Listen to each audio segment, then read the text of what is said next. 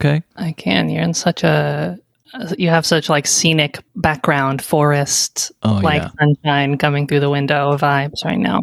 I'm trying to record instead of from my usual location, which is in bed. Mm-hmm. I'm trying to sit in like the cabin, like that's the recording place. Instead of having like a jumble of cords in the bed that I sleep in and eat chips in. It's already enough that I eat chips in bed regularly. Right. Much less you bring an entire recording studio worth of equipment into the equation. Right. So, welcome to my recording studio, Hava. Wow, thrilled to be here for the first time. Michael. Oh, yes. Hi, how are you? I'm good. I have a Jewish story I kind of want to tell you. Okay. I need to run by you. Lay it on me. I was talking to my cousin on my dad's side, okay? Okay. And my cousin on my dad's side told me a story that my mom told her about my cousin on my mom's side's boyfriend, okay? You follow along? Okay, sure.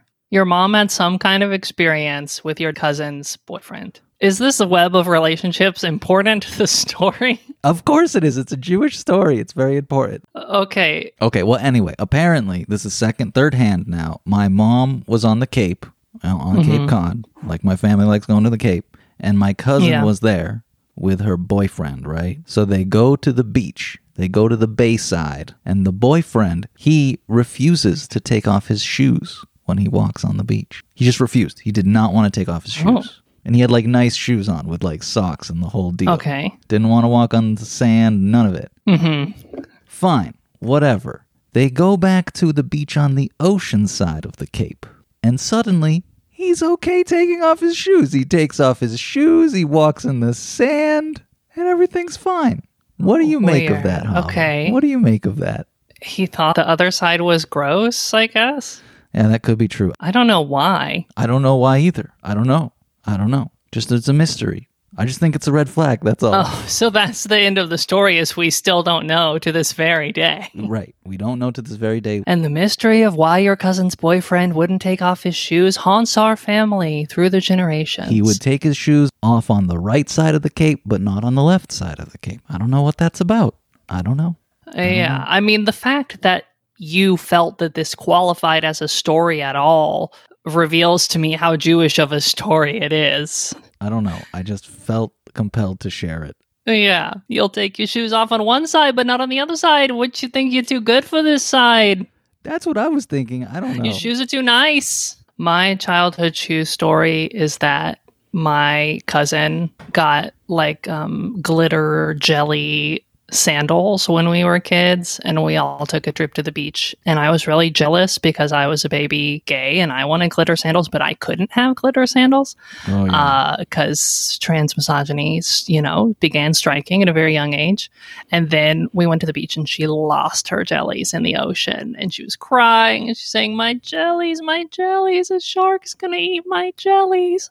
And I was just cackling. Oh my God. A little 7-year-old me just like, that's what you get. Did you steal the jellies? No, they were lost into the ocean. As far as I know, a shark did eat them. Okay, all right, fine. I assume. Fine. Well, how are you, Hava? Besides evil. Baruch Hashem, I'm sleepy. I don't know why I'm so sleepy today. I got enough sleep. I mean, you're always sleepy. Oh yeah. You know what it's like. Oh yeah. But I understand that there are people out there who aren't sleepy. So that's my primary complaint. But otherwise, I'm having a pretty chill day so far. It was my birthday this past weekend. Turned 33. Had a cute time. Hung out with the boys. What? It was your birthday? How did I miss your birthday? It's in my calendar. It was August 13th. Oh my God. Well, 33. I don't know. Wake up, sheeple. Hava, we have to wake celebrate. Up and smell the birthday. We have to celebrate. That's just okay. Happy birthday, Hava. Thank you very much, Michael. I feel like a failure as a friend. Let's make your birthday about me for a second. Talk about how let's refocus this onto my feelings about your birthday. Yeah, it was my birthday. My mom got me a subscription to Audible, so I get one free audiobook a month now, which I'm pretty excited about. Wow. Had a delicious chocolate cake and some Panda Express, which is exactly what I wanted for my birthday meal. Love the panda. Yeah. So, time marches inexorably forward. My sleepiness only grows. And, I just spend my days looking up things on Safaria and eating baby carrots with ranch. What more is there in life? Yeah, I'm not sure. I've been wondering that for a long time, actually. Yeah. Yeah, I think a lot of us have. I think it's a big question around the office, the cosmic office. So yeah, I don't know. I'm good. I'm chilling. I'm vibing. I'm excited for this question we're going to talk about today. It's a fun question. It is a fun question. It is a hard question that is really impossible for anyone to answer. Like all good questions. It might not be answerable in human language, if it is answerable at all. Right. Maybe in the language of the trees. Maybe in the language of the palm trees, as we've learned. A listener said they really liked our Language of the Trees episode. Oh, Spotify nice. has a new question and answer section where you can answer, put little comments on the episode.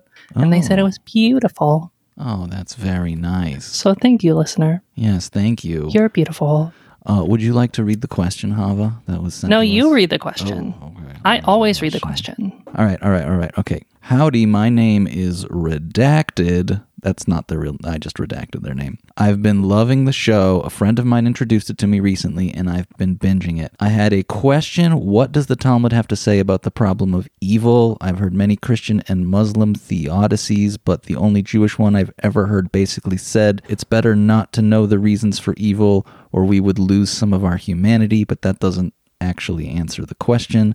Other Jews I know say stuff like maybe God isn't all-powerful or all-loving, or maybe they aren't all-knowing, but I'm curious what the Talmud and you two have to say on the matter. That is the question. Thank you, listener, for sending it in. So for those of you who don't already know, a theodicy is basically the exercise of asking the question, how can there be a good God but also evil exist in the world? How can those two things be compatible? And how you answer that question is often a big defining quality for what religion you're a part of. For instance, a lot of Christian denominations might be like, well, there's the devil, and we're inherently sinful, and this is all part of God's greater plan to redeem us. So basically, evil exists in the world because it's part of God's bigger plan. It's a necessary evil. You could poke holes in that and say, if God really wanted to, God could do it without evil, if they really were all powerful, but that's a Christian theodicy rabbit hole that we're not going down. But really, the question just boils down to, if there's an all-powerful God who's good, how can there be evil in the world? What do the Jews have to say about that? Yeah. And what you described, who knows, that might even be a Jewish theodicy as well. But how did you answer the question, Hava? I'm curious. Well, I just brought a trillion texts. The first one I brought, I think, really characterizes a classic Talmud response, is from Pirkei Avot, chapter 4, where we read, Rabbi Yanai said, it's not in our hands to know either why the wicked are secure or why the righteous are afflicted. And then I have a further analysis to offer, because the thing that comes after this, seemingly unrelated, is Rabbi Mattia ben Cheresh said, upon meeting people, be the first to extend greetings. Be a tail unto lions and not a head unto foxes. Be a tail unto lions means follow after greatness, and unto foxes means be careful who you hang out with. Yeah, so Rabbi Yanai says basically, we don't get to know. That's just a phenomenon of the world, which is a classic answer to theodicy, is just tough luck. It's outside the range of human knowledge. So the reason I wanted to bring the follow-up from Rabbi Mattia ben Cheresh, which is very ordinary ethical advice of always be the first to greet people and make sure you're run with the right crowd, is because I think it's intentionally put right up next to this answer to say, not only don't worry about the question, but also keep your eyes on the ground, keep your side of the street clean. That's all you need to worry about. Yeah, which it doesn't really answer the question. Yeah. I mean, it just sort of dismisses the question as invalid. Right. Which I think is a pretty frequent Jewish response to this question in rabbinic literature, is sort of tough luck. Get over it. That's basically the whole point of the book of Job, which I love. You know, all this shit happens to Job, and he's like, damn, God, like, I have been faithful my whole life. How could you let this happen to me? And God's like, first of all, I invented the hippopotamus, so maybe you shut the fuck up. And that's the book of Job. So that's my first answer. What's your first answer, Michael? I was trying to like get to what is like the metaphysical explanation for evil. Mm-hmm. I went down some Kabbalah rabbit holes. There's this general idea that I'm going to totally mess up explaining, but free will is like huge in Judaism. Free will is pretty, I think, a majority belief among the sages for sure. Mm-hmm. And so in order to create the ability for humans to choose to bring God into the world or godliness into the world, they need to have the ability to not choose that. So evil is just the negation of the ideal choice that should be made. So that's like one aspect. If the most awesome thing is the ability for conscious beings to choose to cleave to God, then there needs to be a choice that isn't that. So it's like an indirect consequence of the creation of free will by the divine or something like that. So that's like one Kabbalistic idea. What are you thinking, Hava? Yeah, I mean, I think there's arguments against that, but I get it. The deal is basically for it to be a meaningful choice, there has to be an alternative. And so for goodness to really exist, there has to be badness. Again, I think a not exclusive to Jews answer, but a solid one. And then there's this concept in like Sefirot, Tree of Life, Kabbalah. There's this idea of kapilot, which translates to peels or shells. Yeah, klipot. Yeah, klipot. The divine light energy force, whatever, it gets surrounded in these klipot, and that's the source of evil. Like the thing that needs to contain the divine energy is this like shell or husk of like non-goodness that isn't like the real truth. So I wanted to bring a thing from the Zohar, which talks about this. Great. Bring it. Tell me about the klipa. So this is from the Zohar, Bereshit 9. When the moon was united with the sun, the moon had its own light. But after the moon was separated from the sun, it descended to the world of Bria, which is one of the 4 worlds of that, you know, all the stuff in the universe kind of filters through before it congeals into our reality. It goes down into a lower world, Bria, and was placed in charge of the hosts of that world.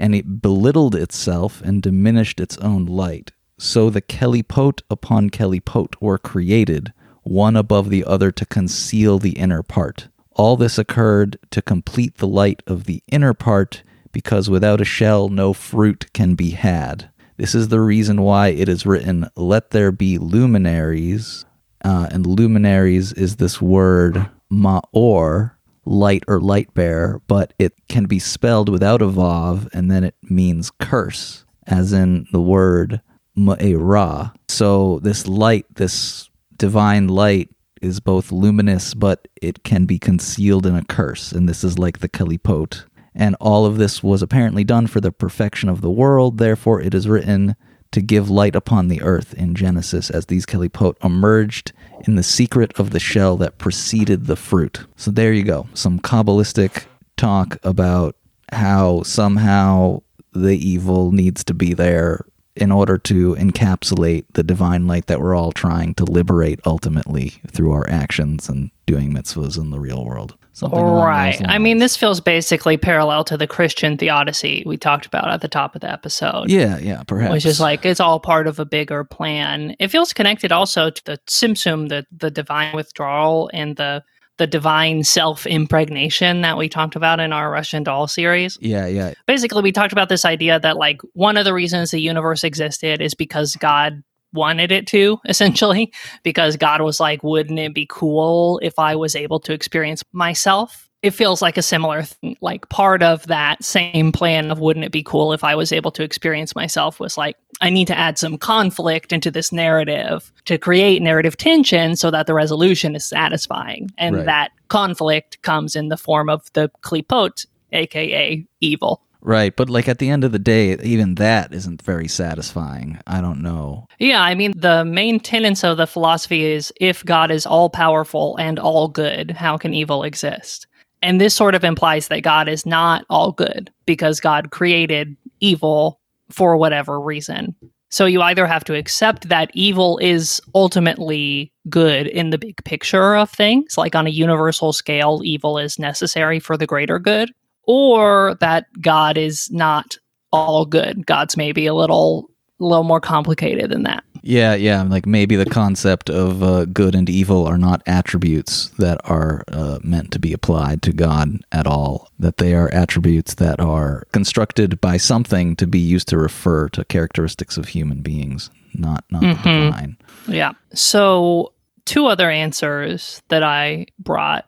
One is, I think, a really important and classic one, which is just that sometimes the Jewish answer has been despair. Basically, the whole book of Ecclesiastes is very focused on this. In Ecclesiastes chapter 8, we read, "And then I saw scoundrels coming from the temple and being brought to burial, while such people who had acted righteously were forgotten in the city. And here's another frustration, the fact that a sentence imposed for evil deeds is not executed swiftly, which is why men are emboldened to do evil. The fact that a sinner may do evil 100 times and his punishment will still be delayed. For although I'm aware that it will be well with those who revere God, since they revere him, and it will not be well with the scoundrel, and he will not live long, because he does not revere God, here is a frustration that occurs in the world. Sometimes an upright man is requited according to the conduct of the scoundrel, and sometimes the scoundrel is requited according to the conduct of the upright. And I say that all is frustration. I therefore praised enjoyment. For the only good a man can have under the sun is to eat and drink and enjoy himself. That much can accompany him in exchange for his wealth through the days of life that God has granted him under the sun." Okay, so just be a hedonist, basically. Yeah, the Kohelet in this case is basically like, seems like evil and good, their reward and punishment is arbitrary, which means they're basically not being kept track of on the divine scale. Basically, like, evil exists in the world because everything is pointless and all you can do is get yours while you can. An interesting thing about Kohelet is I've heard a literary criticism theory that the last part of Kohelet was sort of appended onto it by later editors, because the whole book is basically like this, sort of saying like everything is fucked, everything's meaningless, nothing is new, evil doesn't get punished, good doesn't get rewarded, so just chill out, basically. But then the last 2 verses of Kohelet are, the sum of the matter, when all is said and done, is revere God and observe his commandments. For this applies to all mankind, that God will call each and every creature to account for everything unknown, be it good or bad. The sum of the matter, when all is said and done, revere God and observe his commandments. So, before that, the writer of Ecclesiastes is like saying the opposite, the complete opposite, saying that wrongness and rightness are not kept track of, and fuck all this. But I think whoever stuck that book into the biblical canon was like, we can't have that be the ending. That's not gonna fly. I do like despair as an answer. You can carry that troubling thought with you. I think maybe that can be a screen. I don't know. It is sort of a bit of a screen for me. Like if people aren't troubled by that, by evil, by the existence of evil. I think one of the things that a lot of these responses have in common, the Jewish responses, are that they sort of accept the premises of the Theodicy and say, yeah, maybe God isn't all-powerful or all good. Judaism, historically, this sort of falls off in the medieval era, but for a lot of Jewish history, Judaism has been pretty willing to accept a God that is a little bit flawed and has a few weaknesses. Maimonides really becomes a strident proponent of a God that is sort of like completely transcendent, completely powerful, completely knowing. But before that point, Judaism is a little more okay with a God that theodicy isn't really an issue for. Theodicy is really only a problem if you need a God of absolutes, a God that is absolutely powerful and absolutely good. But if you're willing to be a little flexible in that, then theodicy becomes a lot less of an issue. I can see that. Doesn't resonate with me, that mentality. Interesting. I'm into it. You're into it? You're into Yeah. it? I'm kind of into it. Good and bad don't apply to God. They're like labels that don't make sense. And it's actually more like you're just chilling in the Tao or whatever. I don't know what I'm saying. Listener, why'd you ask this question? To mess with us. I mean, I feel like I accept that there could be a God that's all-powerful. I tend to veer towards the Spinozan definition that... dog barking. I tend to veer towards the Spinozan definition of God, that God is the sum of all natural forces. Basically, like God is the world and the world is God. Everything that exists, seen and unseen, sort of all adds up to be one unnameable, indescribable force of God's. And I believe that that could be all powerful because it's all that there is. But I also believe that it wouldn't necessarily be all good because everything that exists isn't all good. I just basically don't believe in a God that sort of like is separate from creation. You know, I think we're all sort of co-creating what God is going to be all the time.